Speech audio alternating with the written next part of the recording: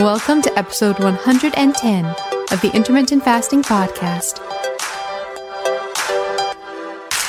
If you want to burn fat, gain energy, and enhance your health by changing when you eat, not what you eat, with no calorie counting, then this show is for you.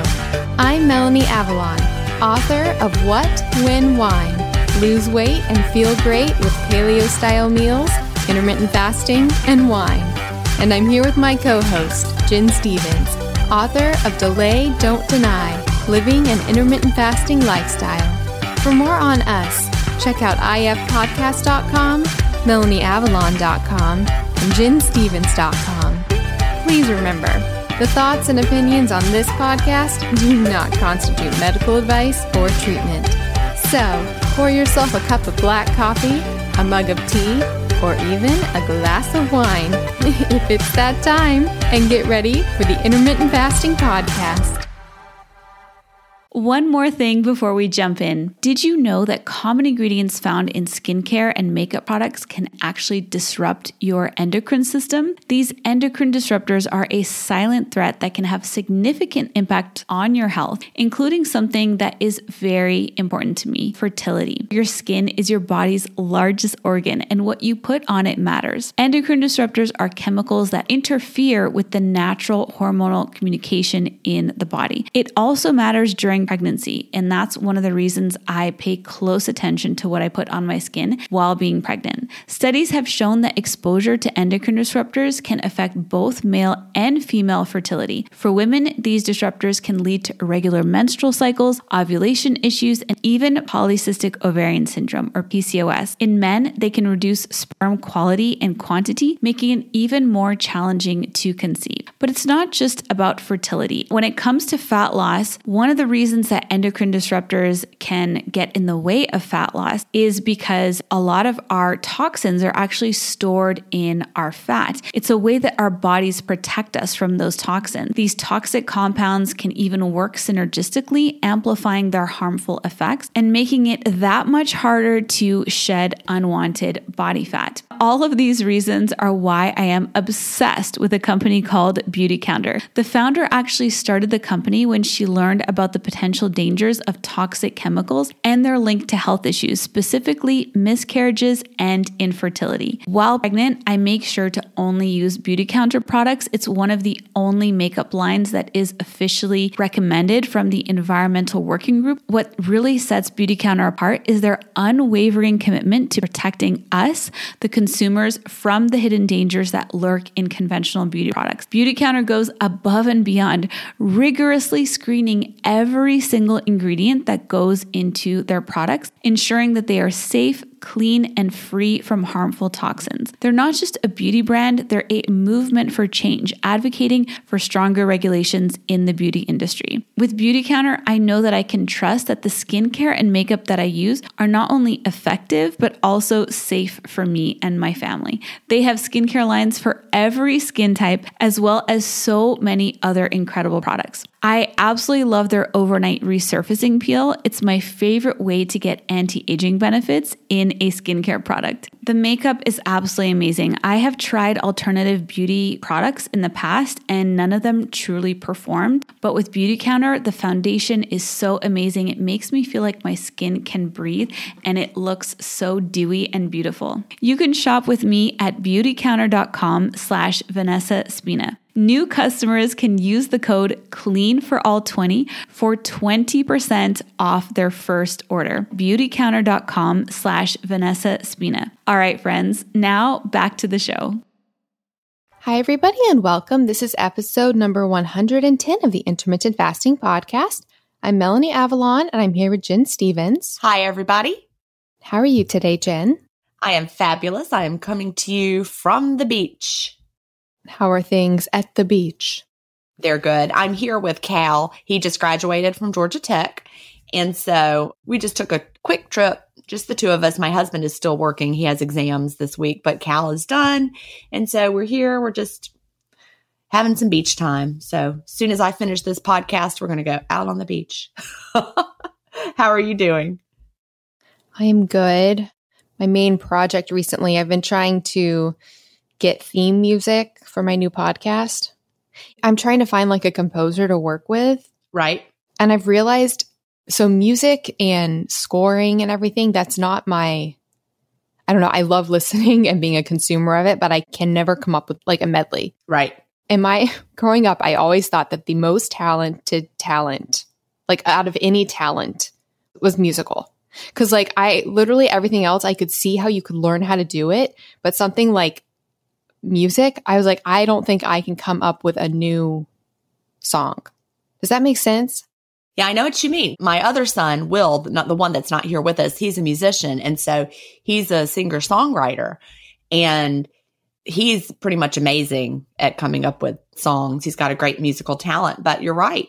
To me, it is such a talent. There are a lot of talents, but in my head, it's like you can physically train and, become physically better. Like I can write, like I can come up with words. Whenever I try to come up with a new song, it's just a rendition of another song that I've heard. It's never anything new. So it's hard for me. I've like been looking at proposals from composers and I like listen to their work. And so I'm trying to find somebody I like the sense of what they've done before, but then I have like no language for articulating what you want, what I want. I'm like, I hope this makes sense. I was like, I want it to be epic, but simple. Like, I was like, I don't have like language words. I can't talk in music terminology. Well, Resonate Recordings helped me with that, with intermittent fasting stories. They found the music for me. Like I told them what kind of feel I wanted, and then they sent me 5 samples. And I was like, nope. Oh my God, this is perfect. Nope. So it was, you just have to hear a lot of things. Well, like I said, I'm trying to get a composer to actually compose something for me rather than like something that was already created. So, but that makes it even harder because I told them the kind of flavor that I wanted. And then when I started listening to what they sent me, I was like, oh, maybe I described what I wanted wrong. Yeah. But then the third one was perfect. Oh, good.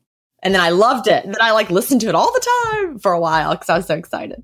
In my like proposal, I said I wanted it to be like, have you been to Epcot? I have been to Epcot. Not recently, not for a long time, but I have. So my all-time favorite piece of instrumental, and I love like movie scores and soundtracks, instrumental music, but my all-time favorite instrumental composition is the soundtrack to the Epcot fireworks show. It's called Illuminations, Reflections of Earth. It is the most beautiful. I'm obsessed with it. So in my proposal, I was like, I want this in a 30-second podcast intro that has all the epicness, but is still simple so I can talk over it. Okay. Well, that's exactly good info to share. We'll see. We'll see if it materializes. One person wrote back and they were like, podcast intros are typically pretty simple, so this seems a little strange. And I was like, okay, taking you off the list. Bye. Yeah, you're not my guy. One person was like, oh, I listened to your podcast. One of the composers. That's fabulous. I love that. So get excited. I'm like a perfectionist, so I'm not going to stop until I feel like I have the perfect intro. It has to feel right. It has to have the vibe you want. Yep. So exciting things. And then, I imagine it'll be out by the time this is out. Hopefully you can now get the audiobook of Healing Lyme. If you at all have Lyme disease, struggle with Lyme disease, know people with Lyme disease, or are interested in the topic. So that should be out, I hope. Oh, also, before we start with everything, Jen, did you see we just got that email from that listener about the Zach Bush episode? Yes. Because we had Dr. Zach Bush on the podcast in the past, and he was amazing. He developed the Restore supplement, but he's really into how modern farming practices have influenced the environment and everything. And he was amazing. And I had said that I had heard him on another podcast, which is actually the Rich Roll podcast. I just realized I didn't have a link to that in our Himalaya playlist. So I am putting for everybody a link to that in the Himalaya playlist stuff, intermittent fasting podcast stuff we like. We are a Himalaya partner show. And if you download the Himalaya app, It's really, really amazing because you can follow our show. You can get access to us 24 hours in advance. You can make custom playlists and you can do things like follow my playlist that I made, that intermittent fasting stuff we like. And that's where I put all the episodes that I've been listening to from other podcasts that I find really interesting. Also just added another one to it because I was listening to this. I really recommend this. Jen, are you familiar with Tom Bilyeu? No. He's the co-founder of Quest Nutrition. Okay, I'm familiar with that. Yeah, I recently discovered Dr. Peter Attia's podcast. Oh my goodness. How did I not know about this podcast? It's so amazing. It's really deep and sciencey. He interviews like everybody that I'm obsessed with, but he interviewed this Tom Bilyeu, who's the co-founder of Quest Nutrition, and it was the most motivating podcast ever. And he's really into intermittent fasting.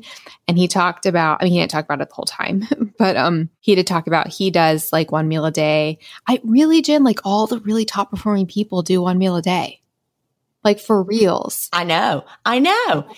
It is true because once you realize how much better you feel mentally, the clarity, honestly, I can't imagine eating early in the day. I'm going to be tired and lethargic if I eat early in the day, and I'm not going to be mentally my best. Like the few times I was experimenting with daytime eating recently, which has been way more times than I have at any other point in my life up until this time. And every single time I do, my productivity just like plummets. And I don't know if that's like, at this point, I don't know if that's like habitual because I'm like, well, Melanie, in the past, you were eating all day and you were getting a lot done. So is it like that I've just, started associating these cues with, oh, I'm eating so I can't be productive? No. I remember back in the day when I was, eating frequently, and I remember how it felt as a teacher. And I was drinking coffee all afternoon just to keep myself alert. Like I was heavily relying on, or like a little snack because my energy would lag and I would have to fuel back up with something. So, I think it's physiological. I don't think it's, an emotional or mental kind of thing. So the times recently when I have been experimenting with it, I'll get like really tired after a meal and me in my head, I'm like, oh my goodness, this means I can't process food because I'm getting tired. But then I hear other people talk about like, needing a nap after eating and like the afternoon slump. And I'm like, okay, I guess it is kind of normal. It's normal. Yeah. Takes a lot of energy to digest food. And I always think about lions. After they eat a big meal, they always go to sleep. Oh yeah. That's like I was saying last time with like the carnivores and like the sleeping and everything. But yeah, I definitely recommend listeners check out that interview because it was, if you like want motivation to feel like to do bigger and better things, it's really motivational. It'll make you want to just do things now. He's like so on fire. I want to do things. Yeah.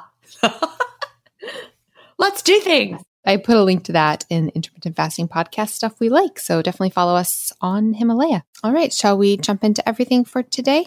Yes, let's get started. We have some feedback first from Jazz, and the subject is comment regarding breaks from fasting and energy. Decide carefully. This is so funny. This actually, I didn't plan this, but this actually goes well with what we were just talking about. Yeah. All right. So Jazz says, hi, Jen and Melanie. I recently learned to consider. Recently, I did a 44-kilometer 3-day hike in the Blue Mountains near Sydney, Australia with my daughter.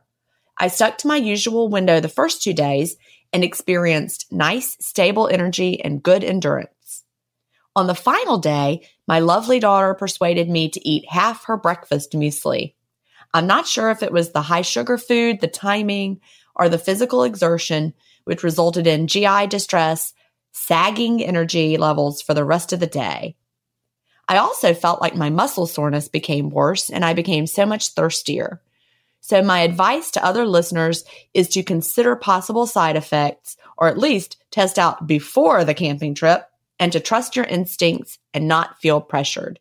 Yeah, so I thought this was a really good email to include, especially because I feel like we've been having a lot of dialogue recently about, how it is okay to break your fast and how it is okay to, you don't have to be doing intermittent fasting all the time. But then on the flip side, I thought this was another nice perspective as well, that at the same time, don't feel like you have to break your fast if you don't want to. I feel like it's good to just have a really comprehensive, nuanced perspective where you are, in any case, you're okay with everything that you're making decision-wise. So I think that's the main thing, really, is just like doing it for your body, your health, and where you are at that moment and being okay with it. I think that's a takeaway for me, at least. Yeah. And just realize how you're going to feel. Like for me, on Saturday, Cal's graduation was at 9 a.m. And when it was over, right around noon, we went and had brunch. Well, he's leaving Atlanta. Actually, he's left. He's left Atlanta, and he and his girlfriend were there with my husband and I. So we went to a nice brunch at noon. We had mimosas. We ate brunch.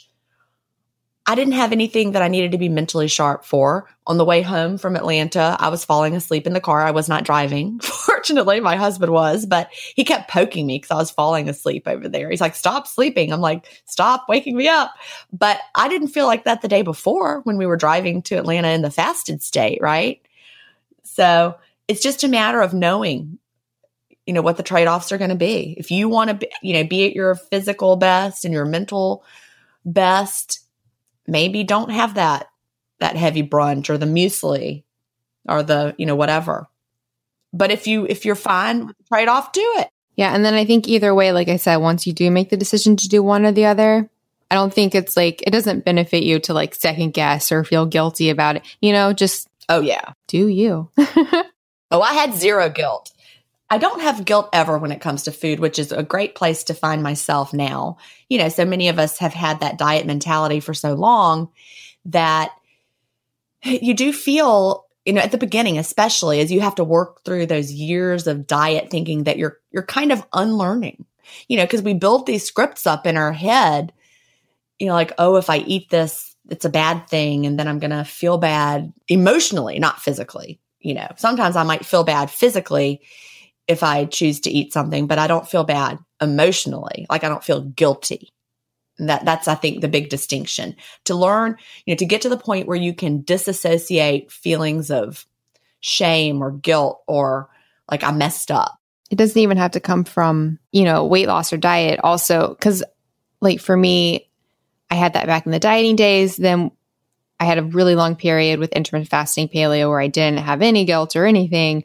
And then it crept back in, not because of weight, but because of IBS and food intolerances and wondering if I was, doing a disservice to my body and certain food choices. So that's a whole nother area where second guessing can come in.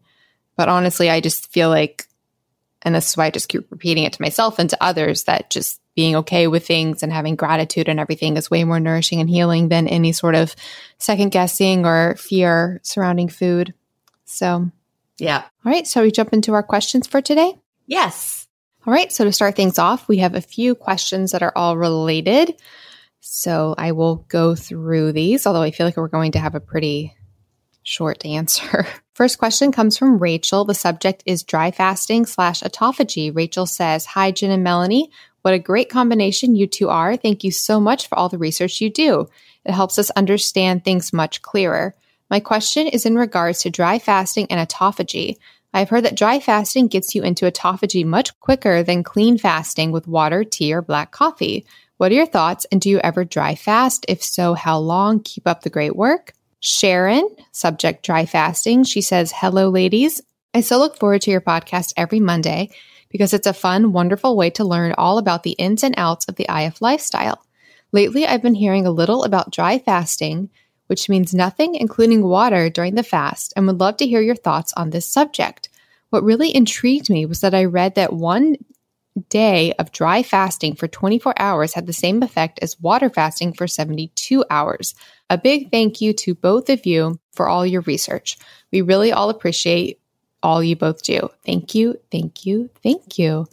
Melissa, subject dry fasting. She says, "Jen and Melanie, I adore your podcasts and listen to them and take notes when I want to remember to think about something that you all were talking about in more depth. So please know that all of your research and hard work gathering info is greatly appreciated. My question is about dry fasting. I don't even know if I would be able to do it as my daily medication has a side effect of dry mouth, but I am curious to know what any possible benefits would be from drinking nothing at all while fasting. I've read several things, but most of it has opposing answers.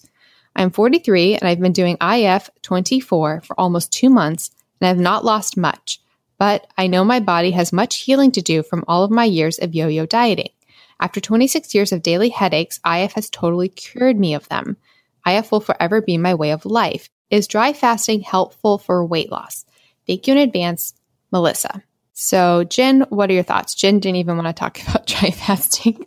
I just wanted to bring it up because we get a lot of questions. So I just wanted to bring it up so we can check it off. And I want to say, Melissa, first of all, congratulations after having 26 years of daily headaches and now you're totally cured of them. That is amazing. So yeah, when Melanie put these questions in about dry fasting, I was like, I don't even want to talk about dry fasting because it's a topic that concerns me. And here's why. I was one of those people, and many people are like me, that whenever you heard about something that other people were doing might have a benefit, I might be like, oh, let me try that. And some things, I never would have thought of by myself. For example, dry fasting is one of them. And so I really believe this is one of those proceed with so much caution. It's one of those things you don't want to even talk about because then people will start experimenting in a way that might be dangerous for their health. And this is just one of the things that I worry about with the whole idea of dry fasting. There are Facebook groups related to it. There's, train of thought. I've read all those claims too. I was actually briefly a member of one of those. It might have been the only one that was around for a while, a dry fasting Facebook group. There might be more now. I don't know. But I briefly, during the research process of learning about fasting and, hoping to have the most health benefits possible, I dipped my toe into that community and joined the group. I never did dry fasting, but I read the things they were talking about. And it was so alarming to me and so many red flags that, even the reading that I did, the scientific basis, the claims, I was like, no, I feel like this could actually be very dangerous for a lot of people. And so I don't recommend it. I don't promote it. We don't discuss it in my Facebook groups because even if, let's say, there are some fabulous benefits that could be found in this type of regimen, I still think, just like I have the philosophy with fasts longer than 72 hours, you should be under medical supervision. This is one of those times 100. If you had a medical clinic that was experimenting with this kind of thing with patients and you had a doctor and you were being monitored, okay. But most people are just trying things on their own. And so I would absolutely 100% not recommend that you try to do extended dry fasting. I'm even talking, like 24 hours or 12 hours or whatever. Now, that being said, some people are listening to my conversation and they're like, yeah, but what about Ramadan fasting? Yes, that is dry fasting. That's religious fasting. That's every day. And it's sun up to sundown. And so, they're not going 24 hours without liquids. So that's really important to keep in mind. And so are you going to have, a terrible health problem if you go to 12 hours or 8 hours without drinking something? Probably not. But I absolutely would not recommend that you try to do long periods, 24 hours, even 18 hours. I just wouldn't unless you have a healthcare practitioner guiding you. I want you to be safe. So that is, Jen and the disclaimer about that. And please be careful. What do you think, Melanie? In your research, what did you come across with the research on it? It's been a long time. I read a book or a pamphlet or something. It was something on the internet that actually went into, it talked about your body burning things up and how great it was and that you would get all the water you needed from your cells. I don't know. There's all these claims. But, there's a lot of claims about a lot of things. So just because someone claims that, this is fabulous and not harmful and you can go for 3 weeks or whatever, that doesn't mean it's true. And so I don't want to start risking it and experimenting with something on the word of a pamphlet that I read on the internet. That just doesn't seem like a smart thing to do because it's very, very extreme. Yeah. So basically from the research that I found a lot of articles talking about it. It was hard for me to find actual research on dry fasting specifically that said, like Jen just noted, Ramadan is dry fasting And so any of the studies that you find on Ramadan fasting, which show benefits, which there are numerous studies on that, we can just understand, okay, this is showing benefits from intermittent fasting in a dry fasted pattern, not extended. Like it's just like Jim was saying, during the daylight hours. So in a way, yes, you could automatically apply the benefits of intermittent fasting in that shorter time span from the Ramadan studies. What I kept reading online, well, as far as weight loss goes, it seems that you are most likely going to see a greater weight loss because your body has to pull water from somewhere, so it can pull water from your fat cells. So you're going to lose water there. That said, I can't imagine that would be as much of a long-lasting permanent effect. I don't know. I personally haven't dry fasted. I also was reading that it does create a greater detox reaction just because since you're not supplementing in that water, you are pulling the water from internally from the fat cells. And we do know toxins are stored within the fat cells. So it is going to be a way to more quickly, excrete toxins, which given our prior conversations of how toxic a lot of people are, I feel like that could also add to the argument of making it even more dangerous if you're not properly, supporting detoxification.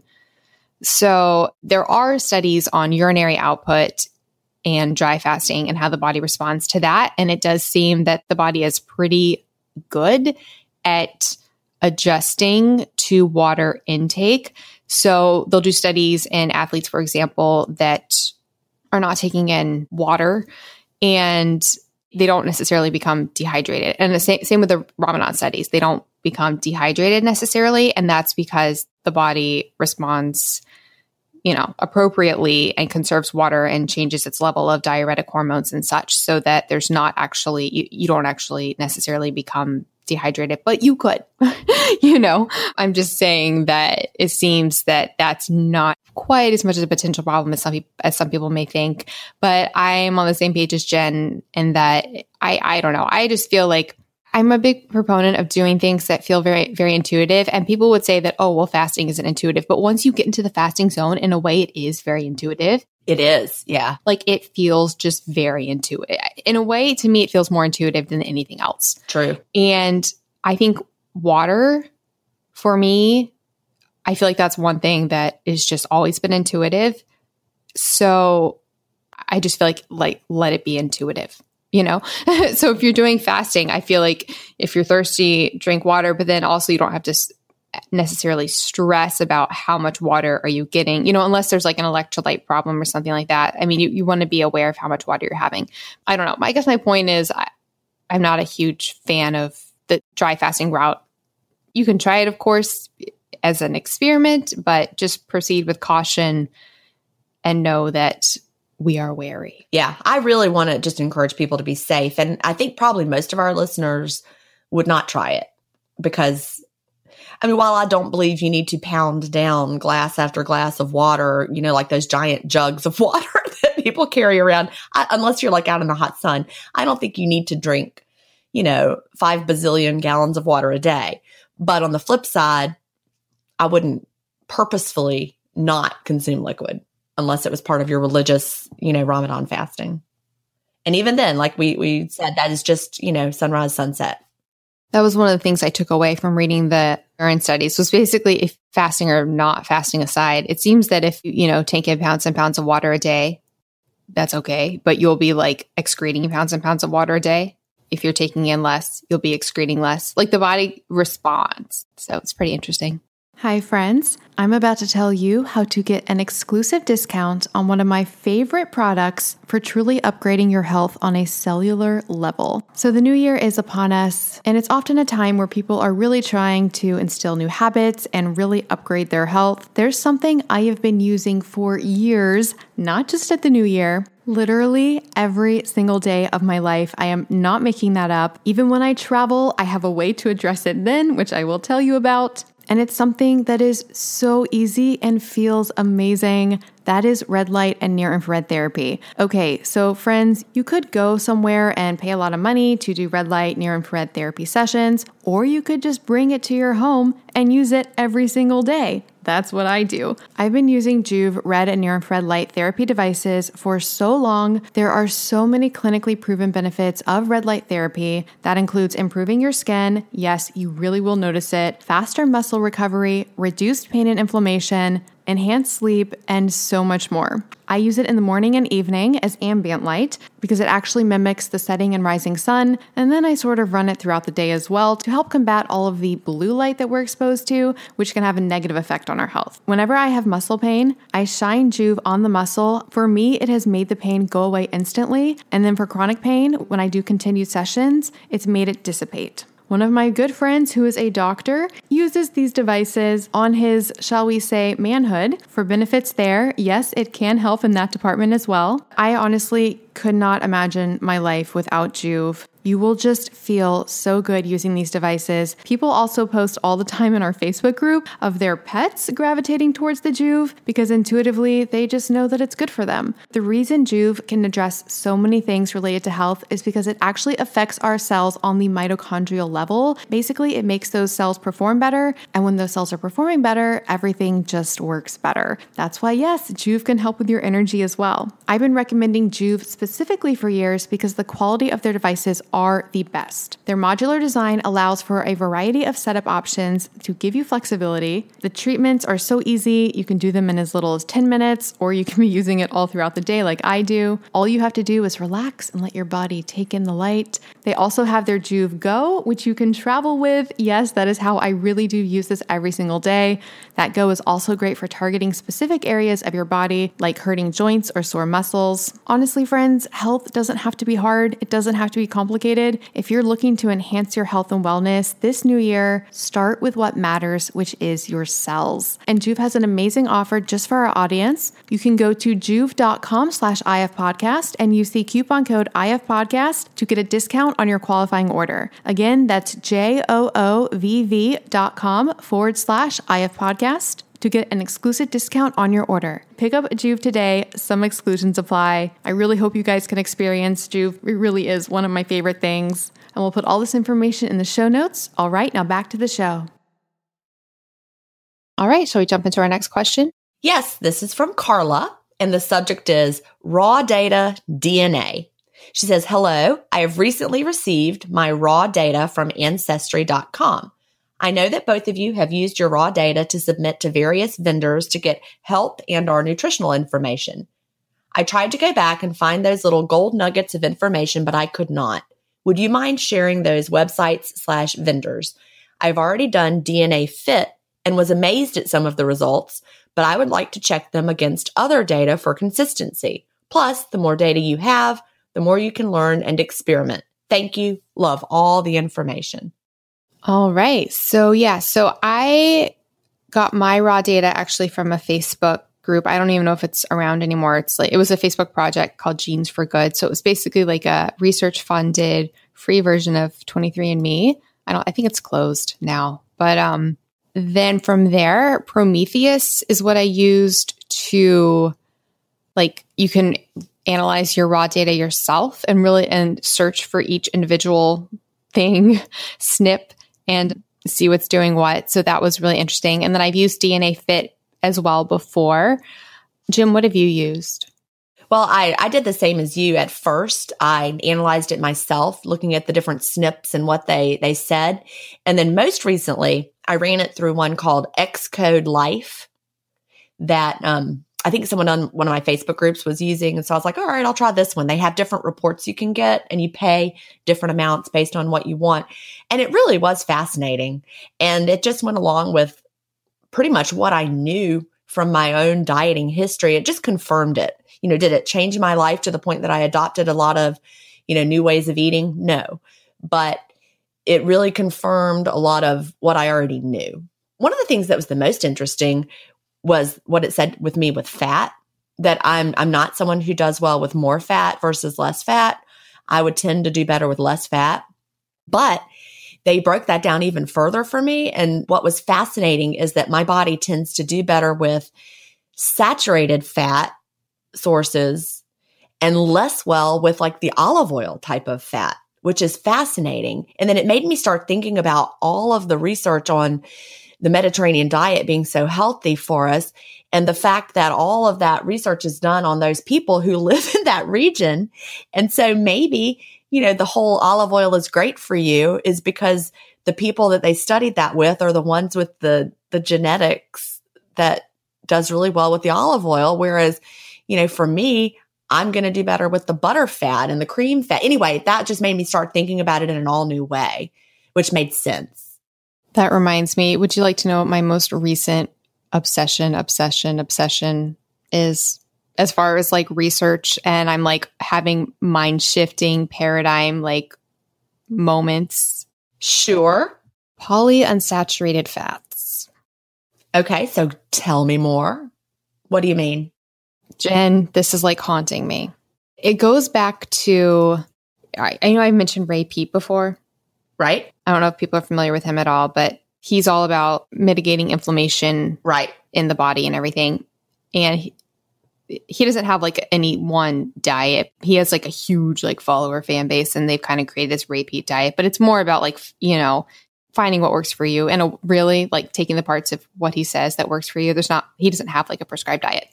But his main thing, he has a lot of things, but his main thing is polyunsaturated fats. Because, we talk about the omega-3, omega-6 ratio. Right. So, and we're often thinking like, oh, high omega-3, is a good thing.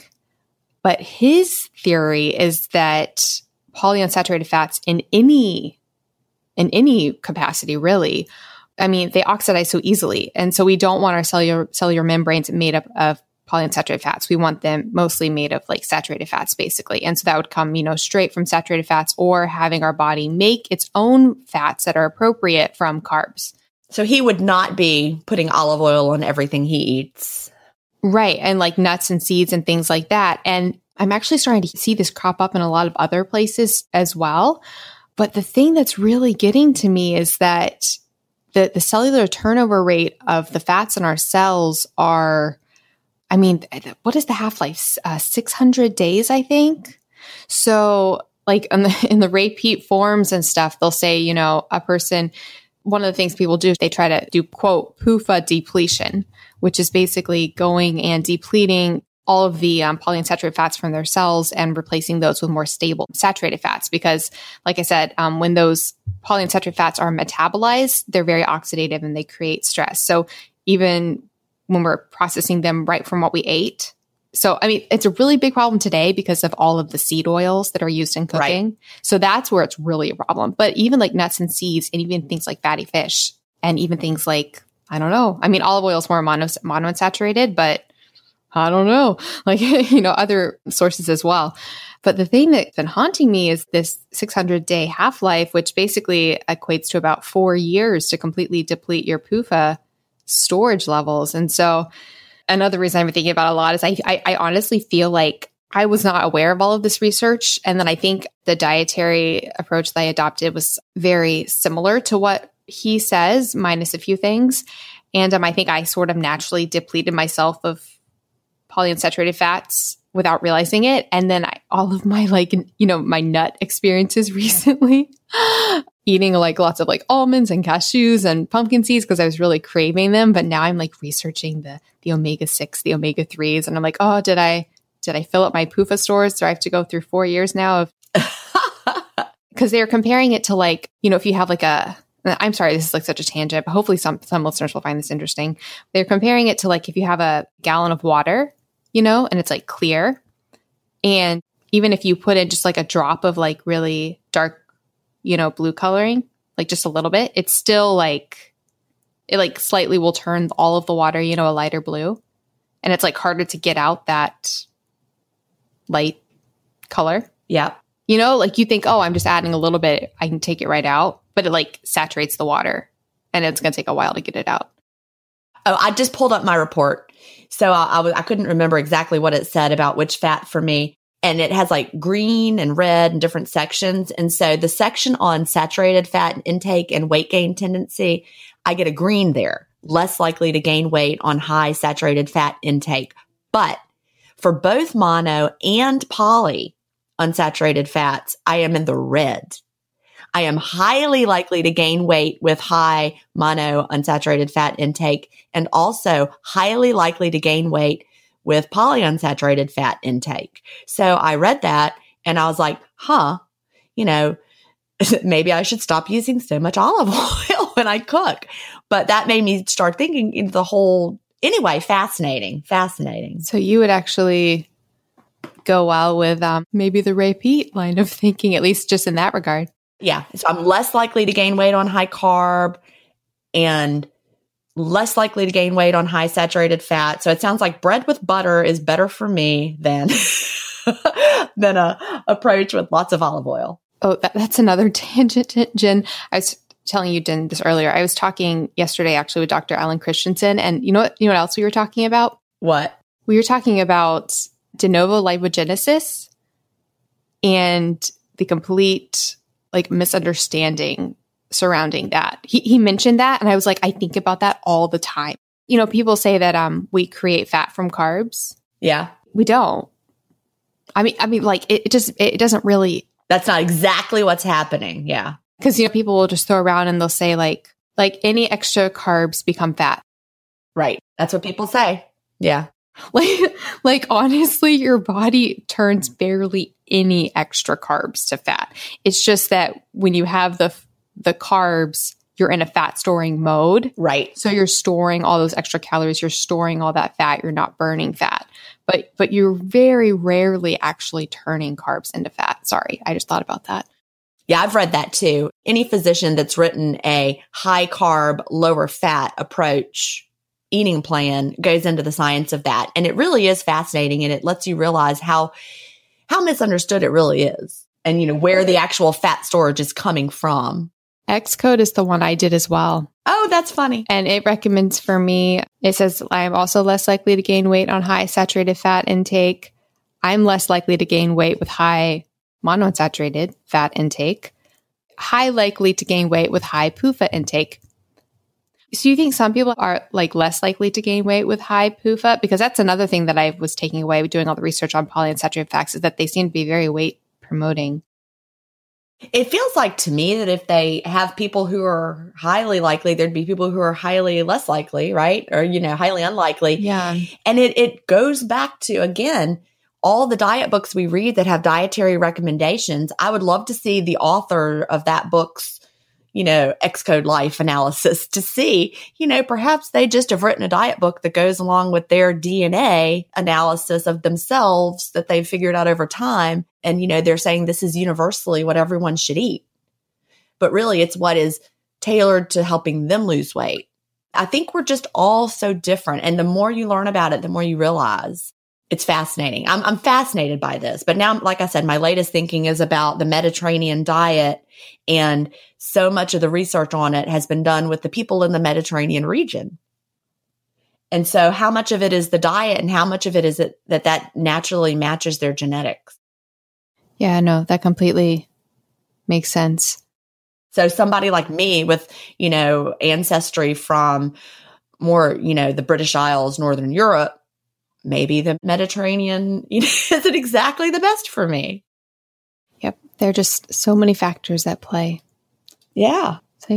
So lots of tangents there. But I'll put links to all of that in the show notes. The show notes will be at ifpodcast.com/episode 110. It is fascinating to think about. And so, maybe my latest habit of eating a lot of olives and feta that I get out of the olive bar that have olive oil, maybe I should stop snacking on that quite so much. I got really excited in one moment because I was like, oh, I love nuts and seeds. And these will be a healthy way to also put on some weight as well. But now I'm like, oh no, I can't put on PUFA weight. I need to put on saturated fat weight. So I should be binging on the coconut oil instead. Well, for me, it just all comes back to, dairy fat seems to work well for me. Oh, that's another thing that Ray P loves is dairy. He loves dairy. I would love to see his. I have read his work.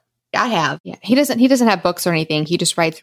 I've read his website. Yeah, he writes really complicated articles. Yeah, I've been on his website. But then the thing I like about the forums is that I don't really go around forums for low carb or things like that. But the people who do the Ray P stuff, I feel like it's not to make generalizations, but they're all very, very well versed and most of them are very, very smart. So like if you read the conversations in those forums, I mean, half of the conversations are like over my head, but they're all very technical. They're all referencing studies. They're all discussing things. And that's what I really, really like.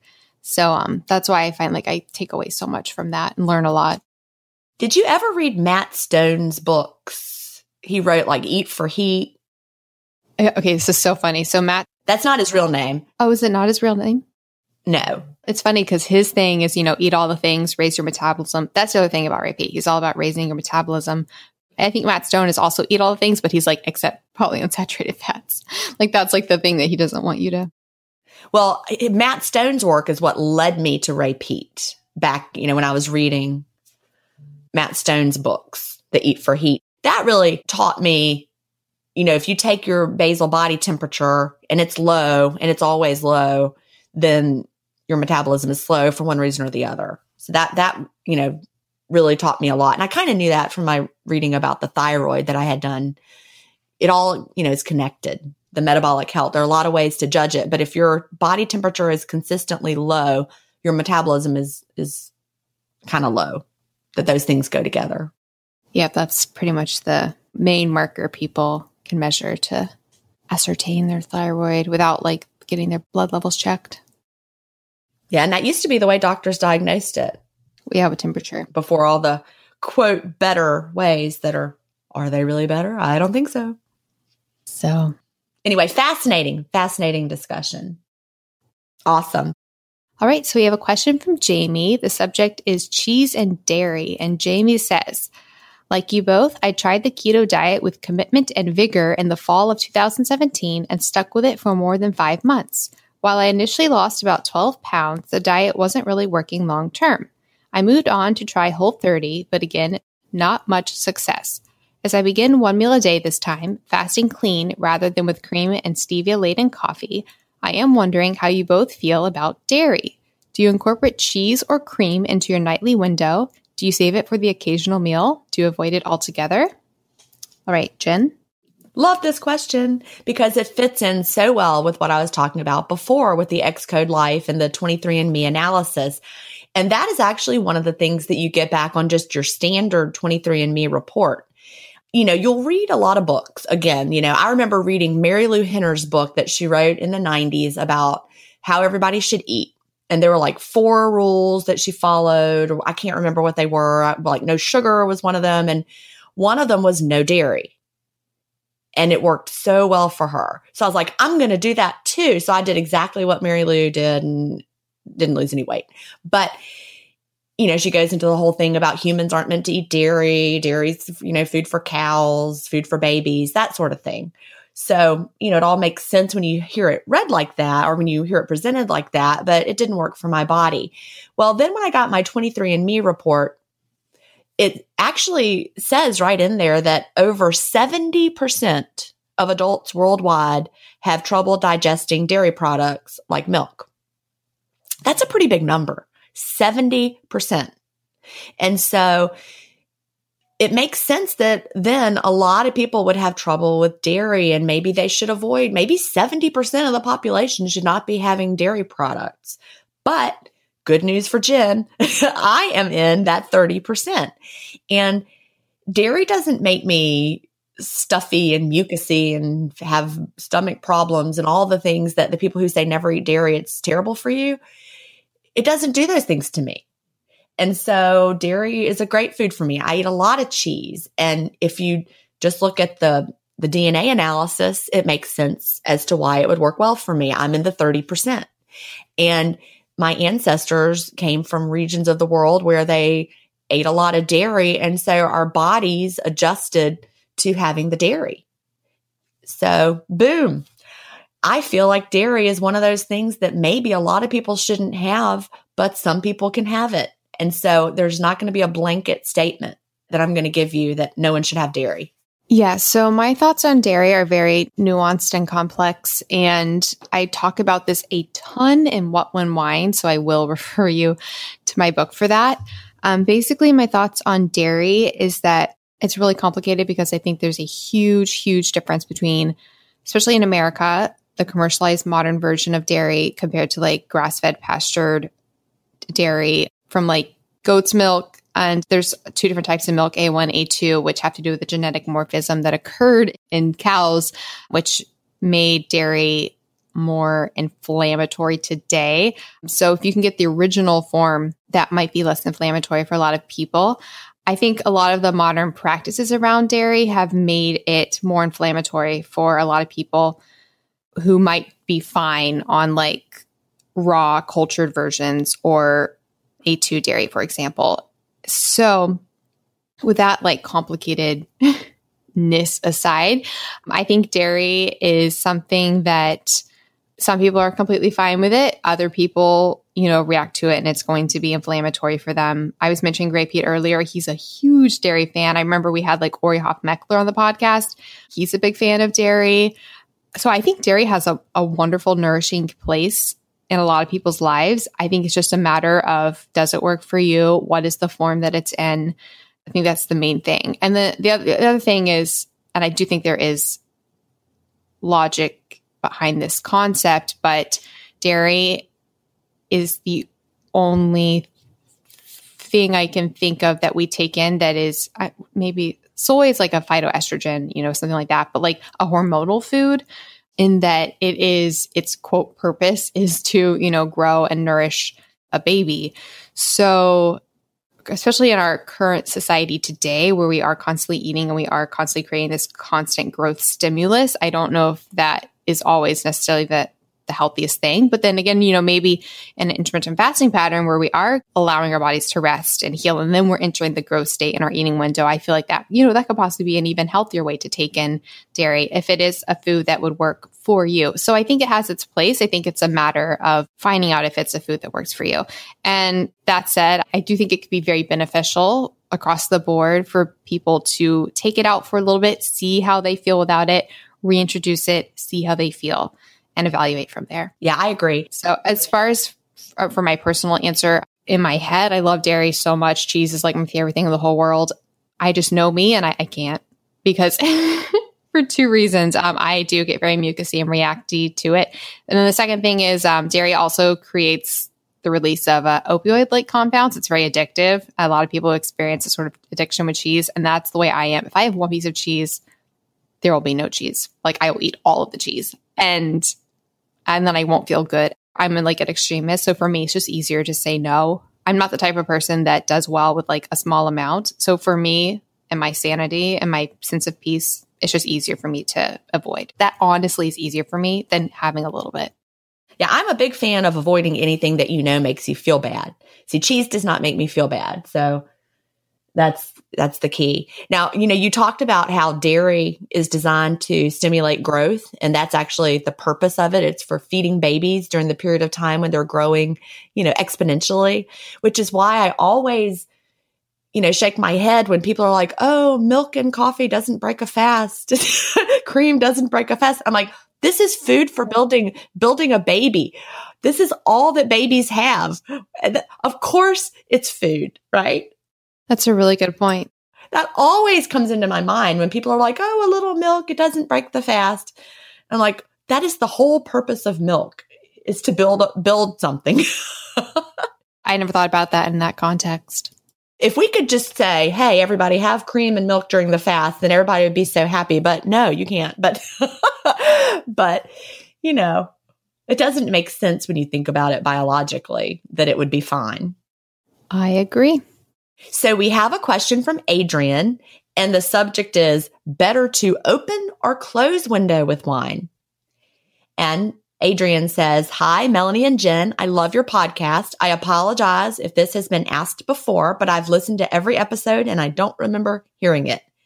Is it better to drink wine at the start or end of the eating window? I've read that digestion/metabolism of other food stops until the body processes the alcohol. So I'm wondering which option would be better to avoid prolonging the time it takes to get back into a fasting state, or if there are any other things to consider when deciding whether to have it first or last. So this is like a perfect question for you, Melanie. All right, perfect. Well, thank you so much for your question, Adrian. Really good question. I don't think we've addressed this specifically. So I wouldn't look at it from the perspective of how am I going to get into the fasted state sooner, because either way, you have your eating window. Because people often ask us that. They're like, what's going to make me get into the fasted state, faster? But either way, you have your eating window and you're going to be in the post-absorptive, quote, fasted because you're not eating, but you're like in the fed state still. You're going to be in that for a while regardless. Like we know it takes around, for most people, the average, they say it's about 12 hours or so to make over that switch to burning fatty acids, but that probably varies by individual. I think it's more important to focus on, instead of like what is going to make me get into the fasted state faster, just focus on what foods are going to nourish me and combine best and make me feel the best after. I feel like that's a more beneficial and enlightening perspective. So when it comes to wine, I personally recommend having it at the beginning or during. If we just look at the way wine is consumed historically, especially as like a digestive, is that how they say it? I think so. Yeah. Just like in culture, typically it's had with food and it's had, to like stimulate digestion in the beginning. And then, I guess we do see like ports and after dinner dessert drinks at the end of a meal, for example. But just like naturally, I feel like we see it opening with the food and then with the meal. And especially if you're doing a later night eating window, I don't advocate having the wine and the alcohol, way later and then closer to bedtime, because we do know it could interfere with circadian rhythms. So I think it's probably best to have it earlier in your window so that you can get all the benefits without having negative impacts on your sleep. So it's really a matter of what works for you. But I would say at the start of your eating window and then like perhaps with your meal, if you're going to choose like opening or closing. Yeah, as far as the science goes, that makes really good sense there. Personally, I tend to often close with wine just because, I'll have my glass of wine with dinner and I'm not done with it. And so then I'll keep sipping it and then I'm done with it and then I'm finished. I just, I'm of the mindset, and people that have been listening a lot know this about me. I'm of the mindset that I don't want to worry about perfection as much as what feels like a lifestyle. So if I want to finish drinking my wine and close my window with that, just because that's the way it fits into the way I like to live, that's what I'm going to do. And maybe it would have been better to finish it with my dinner, or I'm not going to worry about that so much. So Melanie gave you the science, which is really good advice. And I'm going to give you the more practical live your life advice. And you can pick and choose from both and incorporate them all. It's up to you. What do you think? Yeah, I guess I'm also just looking at me just practically. And there was a period of my time where I was having more wine. It's just me, but I was having wine, later. And then I think to when I switched to having it at the beginning and then during the meal, but not so much after, that I was sleeping better. Yeah, that makes sense. And I'm not like drinking wine for hours after my meal. So I don't want to give that, that's not what's happening. I'm like finishing my glass of wine, Yeah, and I wasn't trying to I honestly felt like my answer. No, I know. I just wanted to kind of give the opposite flip side of, I don't want people to get too caught up in any of the details like that. Really, you know what I mean? We've talked about this before. Yeah, no, I agree. That was going to be what I was going to say at the beginning was, again, it's what works for you. But right. I don't think it's something to be overanalyzed. Right. The only like cautionary thing I want to throw out there is I don't know that it's necessarily beneficial to be drinking, wine really, really late.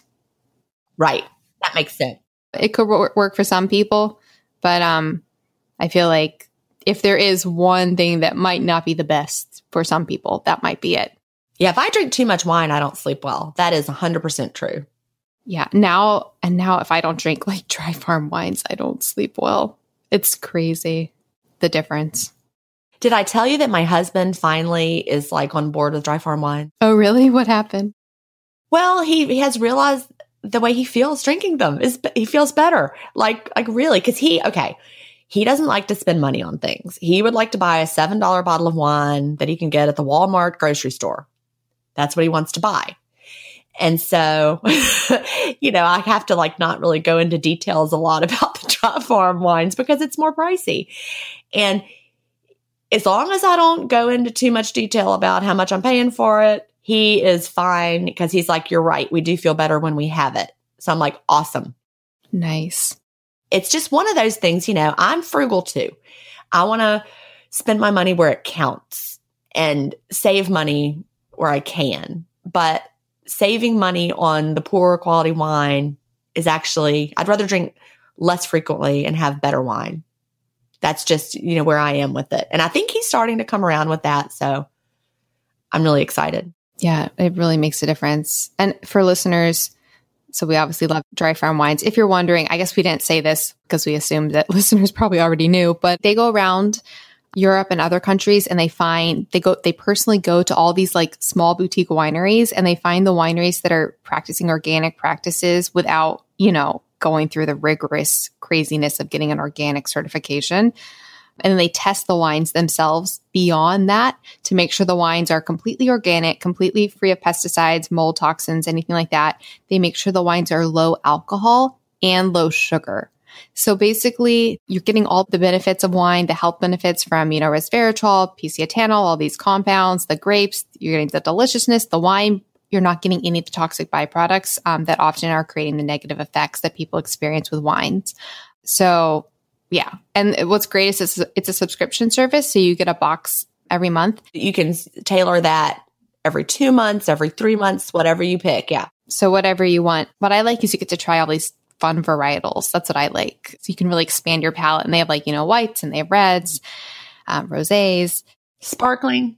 Yeah, all the things. And for our listeners, you can get a bottle for a penny with your first subscription. So many people now will ping me all the time. They'll be like, I finally got my first penny bottle. And I'm like, yay. So if you just go to dryfarmwines.com/IFPODCAst, you can get that deal. And I think it's important to point out because you and I both know this, and you kind of hinted at it when you were explaining what they do. They don't actually make the wine themselves. Right. They're sourcing it. So it's not like Dry Farm brand. They're the ones who are distributing it. They're not making it. They're not a winery themselves. They're doing a lot of work though. They are.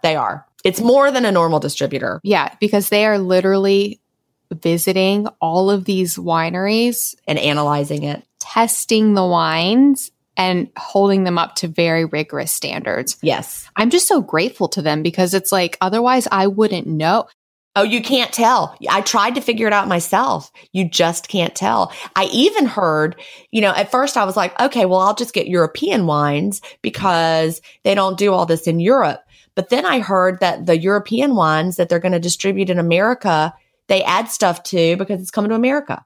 And that's not even true. I mean, what you were thinking that like all European wines are okay, there's still a lot of, pesticide use. Well, but I think that they add stuff. Like I heard somewhere that if you are in Europe drinking it, it's not the same as what they send to America. I'm not talking about the dry farm ones, but the others. Oh yeah. Yeah. They make a different batch for the American market. I heard somebody was telling a story. I can't remember where I heard this, but they were at a vineyard and they're like, have this one. This is the one we drink here. Don't have that one. And I'm like, oh my gosh. So you can't just go in and pick. Anyway, that blew my mind. So I was like, all right, it's going to be worth it to me. Oh, I did get something. Have you noticed this yet? In my last shipment, I got a bottle that actually had Dry Farm printed on the back label. So like they actually, like instead of just being just a totally separate wine, I guess they're starting to partner with wineries and branding. I got so sad though. I got just forwarded because since I just moved from LA, I get my mail, forwarded, and I got a missed shipment. I think they sent me like just a gift shipment because I got the UPS thing and it was like, you have a shipment from them. I was like, no, it went to the wrong place. Oh, that's really sad. Oh, and interesting note, when I read Dr. Fung's new book about longevity, he specifically mentions Dry Farm wines. Yeah. Yeah, they're all like in this sphere. Yeah, it's true. So I'm excited. I'm going to have Todd, the founder, on my new podcast. So I'm excited to interview him again because it's been a while since we interviewed him. It really has. He was maybe the first person we interviewed ever. I think he might have been. I think he was. Yeah, I think he was. Yeah, I think so. Crazy. Well, this has been absolutely wonderful. So a few things for listeners before we go. If you go to ifpodcast.com/episode 110, that's where you can get show notes for today's episode. So links to everything that we talked about will all be there. If you'd like to submit your own questions for the podcast, you can directly email questions at ifpodcast.com. You can also go to ifpodcast.com and you can submit questions there. You can follow us on Instagram. We are IFPodcast, and you can follow us on Twitter. We are the IFPod. And anything else from you, Jen, before we go? Nope, that's it. And I am about to hit the beach. I'm so excited. Awesome. I'm about to look at units. I might be moving again. Have fun. Oh my goodness. I will. Talk to you next week. Okay. Talk to you next week. Thank you so much for listening to the Intermittent Fasting Podcast. Please remember, the opinions we discussed on this show do not constitute medical advice. We're not doctors. Check out ifpodcast.com for more information on us. Theme music was composed by Leland Cox. See you next week.